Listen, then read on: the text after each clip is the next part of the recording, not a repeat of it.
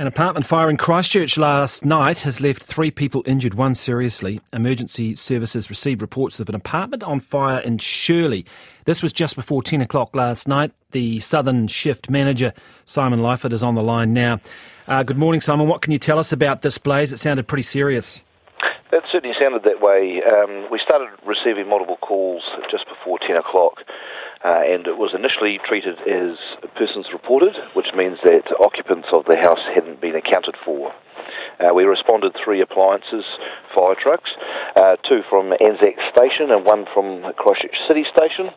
And on arrival, the first crews confirmed that the 2-storey apartment was well ablazed. Crews then requested a 4th appliance, which also responded from Christchurch City Station. And they also confirmed that all occupants or all persons had been accounted for. So what sort of building is this? Is it new? Is it completely destroyed? Is it going to cause disruptions around it? It appears that the damage was contained to the one apartment. So the firewalls, etc., have worked extremely well and contained the fire to the one apartment. But it does sound like it is extensively damaged.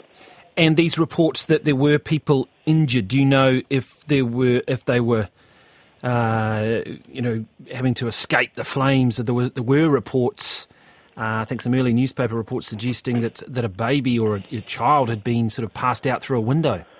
I can't confirm that, sorry. We were not sure that. Once we arrived, the crews confirmed that everyone was safe and away from the apartment, the building. But have you had any reports there are people who have gone to hospital as a result of this fire? Correct. I believe that there were 3 patients, unsure just how severe their injuries were or what they were actually from. So, do we know how many people were living in the apartment? No, I'm not sure, sorry. And at this stage it's all under control and out, and it's just... Correct. The crews left just before midnight, and we have a fire investigator going back there this morning to investigate the fire. No early indications as to what might have caused it? Not at this stage, no. All right, Simon, thank you for the update. That is the Fire and Emergency Southern Shift manager, Simon Lyford, there, just reporting on that fire in Christchurch, an apartment fire last night. 3 people injured, 1 seriously.